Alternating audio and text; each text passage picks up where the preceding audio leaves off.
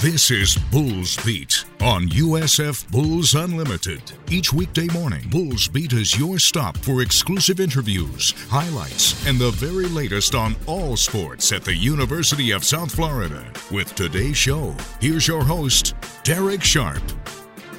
Good Monday morning and welcome to Bulls Beat. We've got plenty for you, of course, to wrap up the weekend with highlights from football, men's and women's basketball, and to tell you what's going on with men's soccer after it lost to FIU in the conference championship match in the American on Sunday. The NCAA selection show is at 4 o'clock. We'll give you the full Bulls outlook and expectations here soon, but we'll start off with football. And as we all know, as we are taping this, we don't have a extended update on Trey Marsh, who left the game in the fourth quarter with an injury. Although signs were hopeful, it was certainly a somber scene at Raymond James Stadium as the cart had to be taken to get Trey Marsh. And, of course, he was taken to Tampa General Hospital where he's under excellent care, as we all know. But before that, plenty happened in the 41-23 loss to SMU. In the end, a really bad start, or if you look at it from SMU's perspective, inevitable burst of offense took place, and that's what put the game away. But the first half was so memorable. Daniel DePrado, of course, is interim head coach, and sometimes we talked about on the halftime show on Saturday, the coaches are sort of in the background. You don't really notice them necessarily during a football game unless you're watching on TV. They keep showing the coaches on the sideline. In this case, Daniel DePrado, Ernie Sims, who was down on the field, that was very interesting, were all present. There were a lot of plays that happened on the Bulls sideline, which made it even better, including a big play early in the game. It was not going to be a 56-point first half where SMU would score every time it had the ball. In fact, it didn't the first time it had the ball. 4th and 3. Mordecai throwing near sideline, caught by Rice, and he's got the first down. No, incomplete.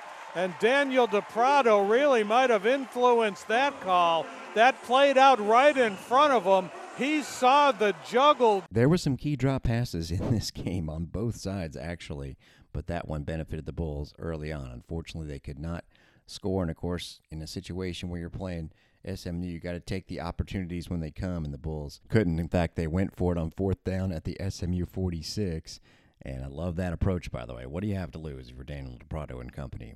Well, unfortunately, a review that we thought was going to take away a pass down to the 5-yard line was upheld, and from there, the Mustangs would take a 7-0 lead. Bulls again go 3 and out as Trey Marsh gets sacked for 14 yards. Then a play that I talked about on the broadcast that, frankly, in the past few games might have gone for a 31-yard touchdown on an end around. T.J. Robinson at least made the tackle to keep Jordan Curley, the receiver for SMU, out of the end zone, down at the 10-yard line, and what do you know? The Bulls would come up with the stop and made it 10-0. Then the offense would get going. 3rd and 6, Trey Marsh to Sean Atkins. 4th and 1, direct snaps to Michael Dukes, and that's how the first quarter would end. Brian Battie started really impressing with his runs. He would go for 10 and 6 to set up the short yardage back. Yes, it was Jason Albritton time. Bulls got to keep an eye on the play clock here. Little John, the tight end, in motion. Handoff, Albritton. Touchdown, USF. Jason Albritton, local kid. And he is making his mark with USF football. He's in the end zone, and the Bulls on the board for the first time today. He'd gotten 14 on a direct snap in the first quarter, and it was really cool because the Newsome kids' parents were within eye shot of our booth, and man, were they emotional. They were like sobbing with happiness. It was really a special moment. Unfortunately, SMU, as it is wont to do, would go right down the field on the next drive, 75 yards. The Bulls could not stop Tyler Levine. He had a couple of big gains, and then it was time to hand off to the freshman Kamar Wheaton after Levine had gone for 24 yards, then 5, 3, and 5 for another first down to the 18. And, yeah, they can do more than just throw the ball, although Tanner Mordecai is excellent. It was 17-7. Then the going forward on 4th down, the confidence for SMU kind of caught up to the Mustangs. They were facing a 4th and 4 right at midfield with about 4 minutes to go in the first half, and they're thinking, we can't be stopped. But really, when you're up 17-7 and the other team's getting the ball to start the second half, you probably should punt there. They did not do it, and the Bulls got the turnover on downs. Granted, it was a drop, but it helped the Bulls. And then they scooted into the end zone with 3 quick plays. Battie in motion. The throw long down the middle of the field. Weaver caught. Touchdown USF. Katravis Marsh to Xavier Weaver. They faked the handoff, faked the end around, and Weaver was running wide open for the score. Yeah, well, he threw that right in the crescent of SMU's defensive backs, their safety and their cornerback. And the thing is, they ran that same type of pass scheme earlier where Weaver took an inside route and just found a way to get into the middle of the field. That was a phenomenal throw and catch by this USF tandem in Weaver and Marsh. Great job. It was a great play call, and the Bulls were within 3. But quickly, SMU was inside the Bulls' 40 on a 34-yard completion. And on 3rd and 7, a nice breakup by Jason Vaughn leads to a field goal attempt that was wide right. So the Bulls actually had a minute to go in the half, and with the help of a big boy catch, had all the momentum going into halftime. Battie lines up right side, 3 wide receivers, short side right. Marsh looking that way, throws to Horn, makes the catch, gets out of bounds inside the 40 of SMU. First down, South Florida.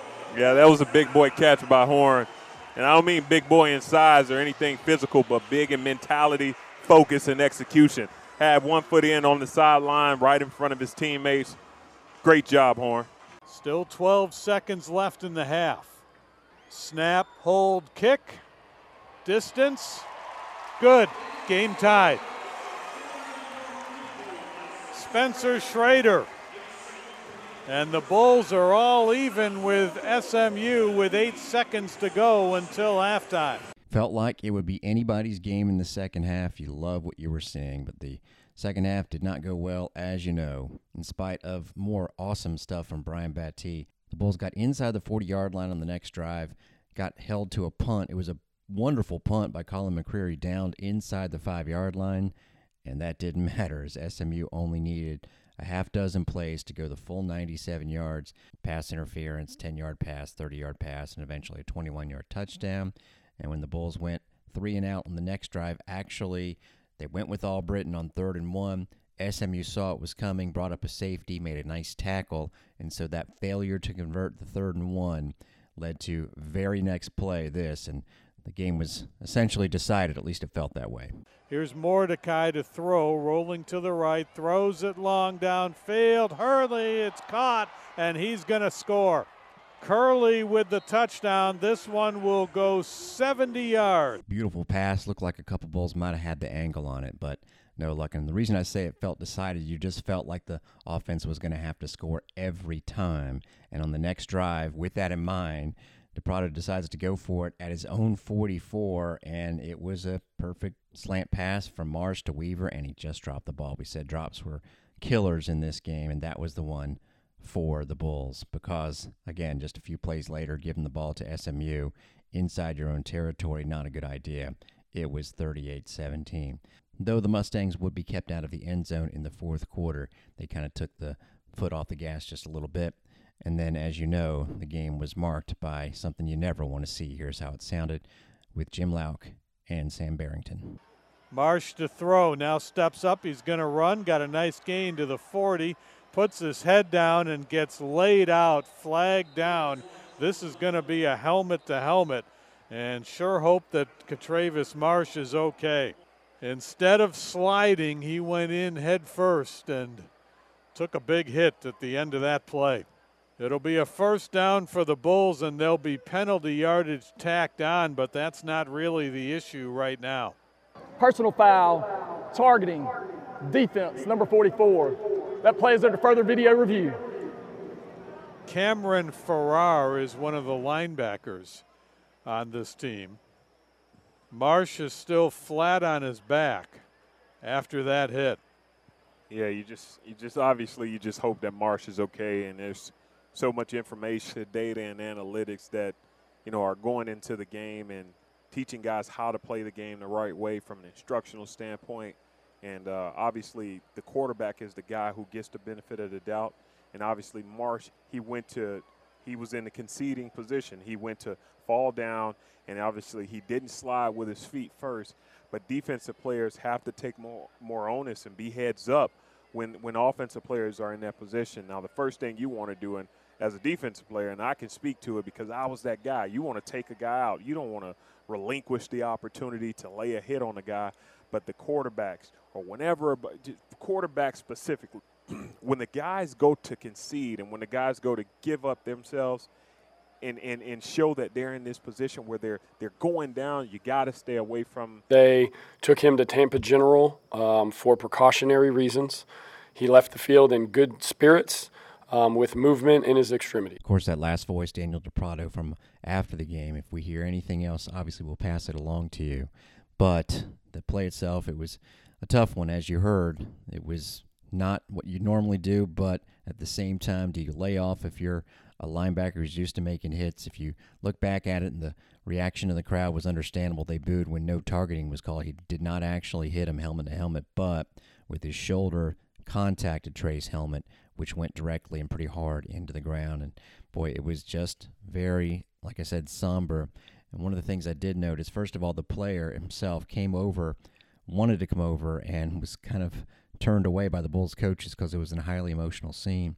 But also I wanted to point out that Nick Roberts, former Bull, didn't leave on great terms, but even though he was having his fun up until that point with his team doing better than the Bulls, he was closest to Trey Marsh as far as SMU players, so genuine care and concern from a former Bull. Byron Brown, the freshman, came in. Of course, he was at the beginning of the season the fourth quarterback, but is likely now the starter the rest of the way for this Friday against Tulsa and next weekend, the war on I-4.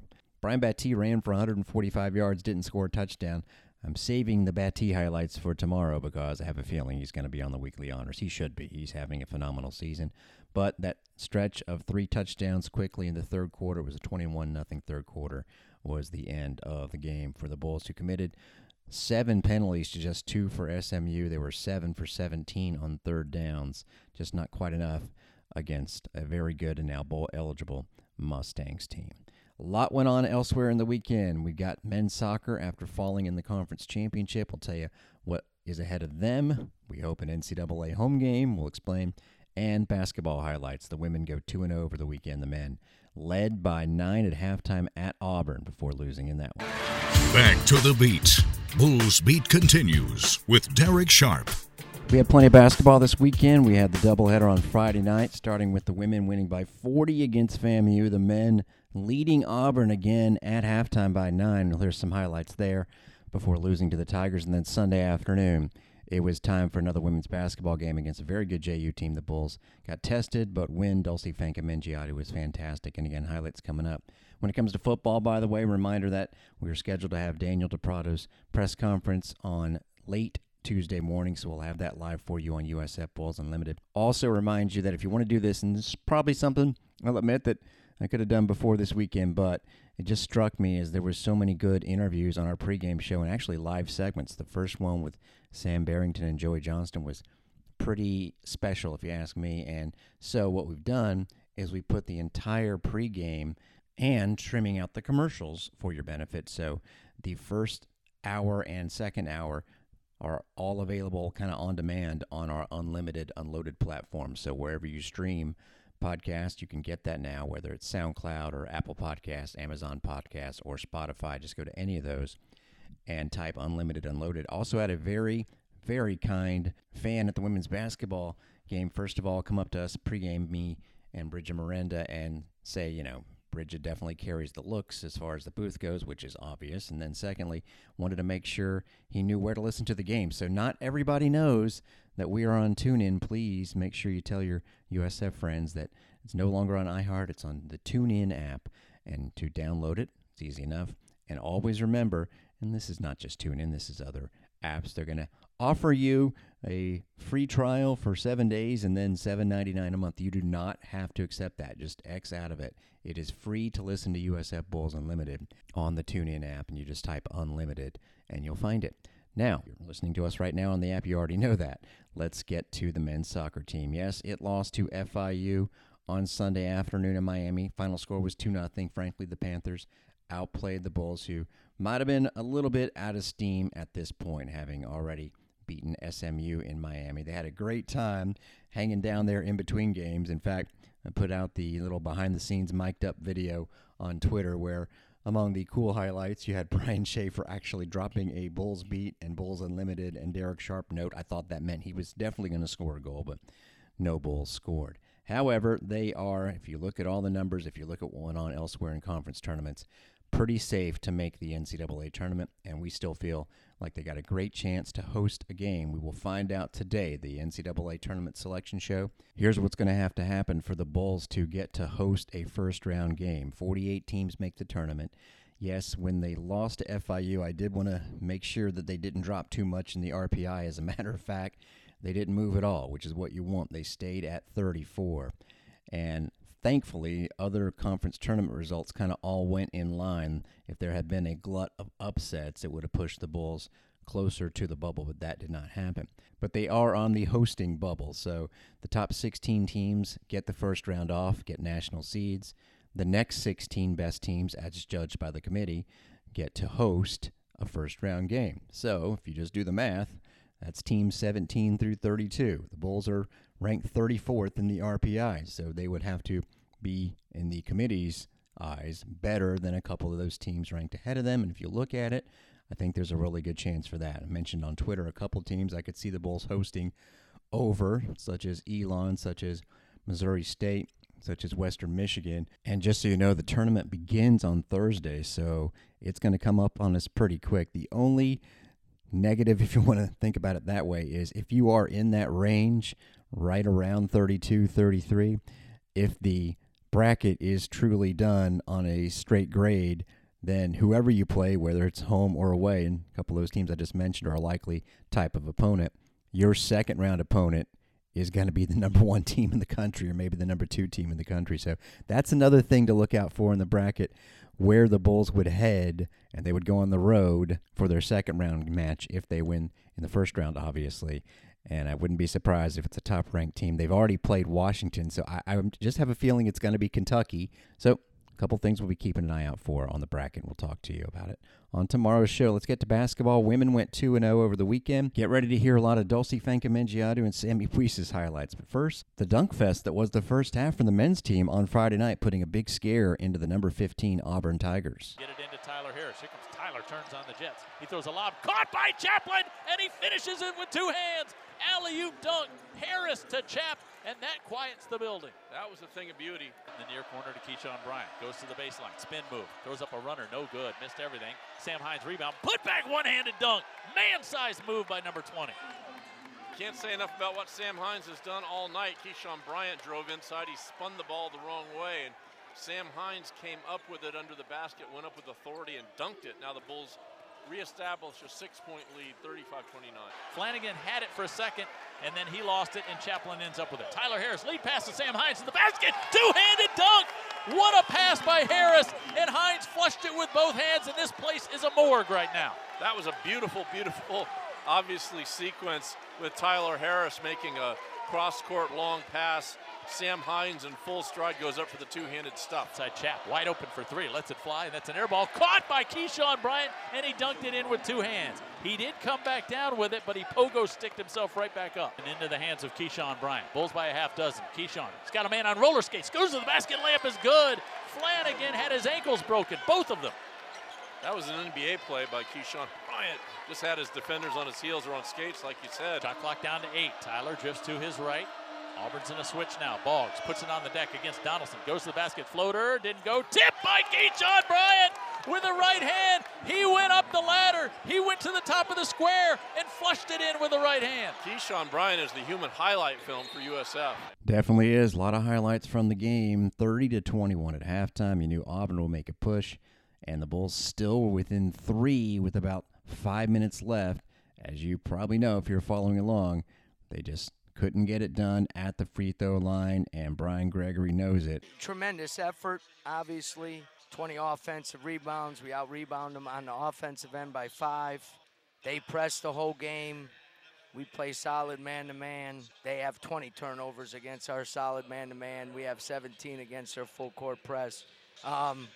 Guys, you got to make your free throws, man. I mean, everybody out there is going to, say whatever, but you got to make your free throws. We lost 2 games because We're shooting 50% from the free throw line. Also not helping themselves behind the three-point line. 0 for 7 in the second half. Tyler Harris yet to hit one. I'd say that's probably something to key on tonight, that first three that goes down. Yes, tonight the Bulls are back at it. You can hear the action starting at 6:30 with the pregame against a Stetson team that began a week ago beating FSU and had their game against Johnson postponed, so they are 1-0 on the season. Women's basketball, 3-0, big one coming up on Wednesday against Alabama. And let me tell you, Dulcie Fankam-Engiadu had a weekend. She would get going quickly on Friday night. Wilson instead goes by her, gets her shot tipped, but Dulcie with the rebound and a putback, 2-0. And that, with those 2 points, gives her exactly 1,000 on the career. I did the quick math. How about that? Bulls up. Quick early. Elena Chinecki with a wide open three from the left side as FAMU's in his zone. No good, but Dulcie another rebound, puts it up and in. What a great start for Dulcie Fankam-Engiadu.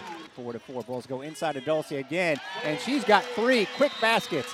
With less than 80 seconds gone in this game, she has 6 points, and it's 6-4. We were definitely on red alert for that milestone to get her.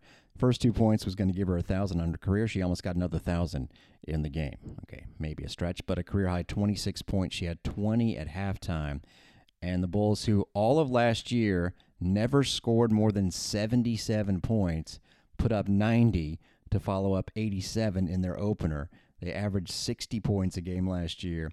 And again, had 90 on Friday night against FAMU, which is not a bad team, but the Bulls just get out and run with the ball so quickly when they do.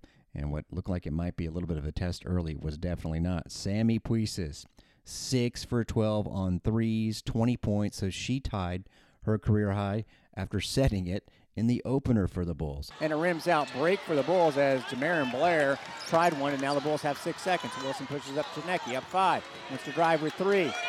Over to Puisis at the horn. Yeah, baby. Pui for 3 to end the first. After a slow start, she drains a pair of triples, and the Bulls have their largest lead. Elena Chinecki added 14 points with 7 assists. And again, it was 90-50 Bulls. They shot nearly 55% from the floor.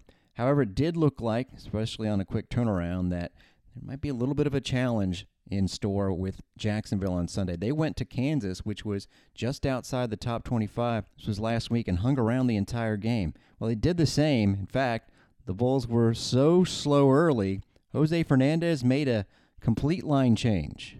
There's another travel against Carla Brito. And when I say another travel, she's been great, but she has really caught the bug of catching the ball and dragging the pivot. You just said Arnio. How about Arnio, Johansson, Asensio, Williams, and Gonzalez? That is a full line change for Jose Fernandez. Later found out that he can't remember if he's ever done that before, but that was less than 3 minutes into the game. And it really only helped with one of those subs coming in. That was Danny Gonzalez hitting a 3, but the Bulls were still down 11-3. A couple of the starters, the ones we mentioned, Fankam-Engiadu and Puisis, re-entered and helped get the Bulls going. Puisis thinks about a 3, then when they go inside of Dulcie, 2 on her, flop on the other side, didn't get called, that's big. 11-6, player who was standing straight up, and I think it just honestly knocked her down. She did. So I'll give her credit. I won't call that a straight flop. 11-6. There's another outlet pass. A nice little pivot move there by Dulcie Fankam-Engiadu, and 4 quick ones by the Bulls have them within 11-8. Sparked a 13-0 run that would put the Bulls on top for good. Now they would go up by 18, a red-hot start to the second half. They want to run. It's become a 3-on-1. Brito, no look pass to Arnio. Fast break hoop. Brito is so gifted with the basketball. She can make a lot of fun things happen. Moving it around to Puisis in the corner. Wide open look. No good. Dulcie flies in for the rebound and has multitudinal options. One is Puisis. She gets it, and there you go. How about Sammy Puisis knocking it down after the second chance created by Dulcie? That's just someone could take another one from further away. They almost dared her. Easy chance, and Puisis said, okay, I'll take it. You don't know me.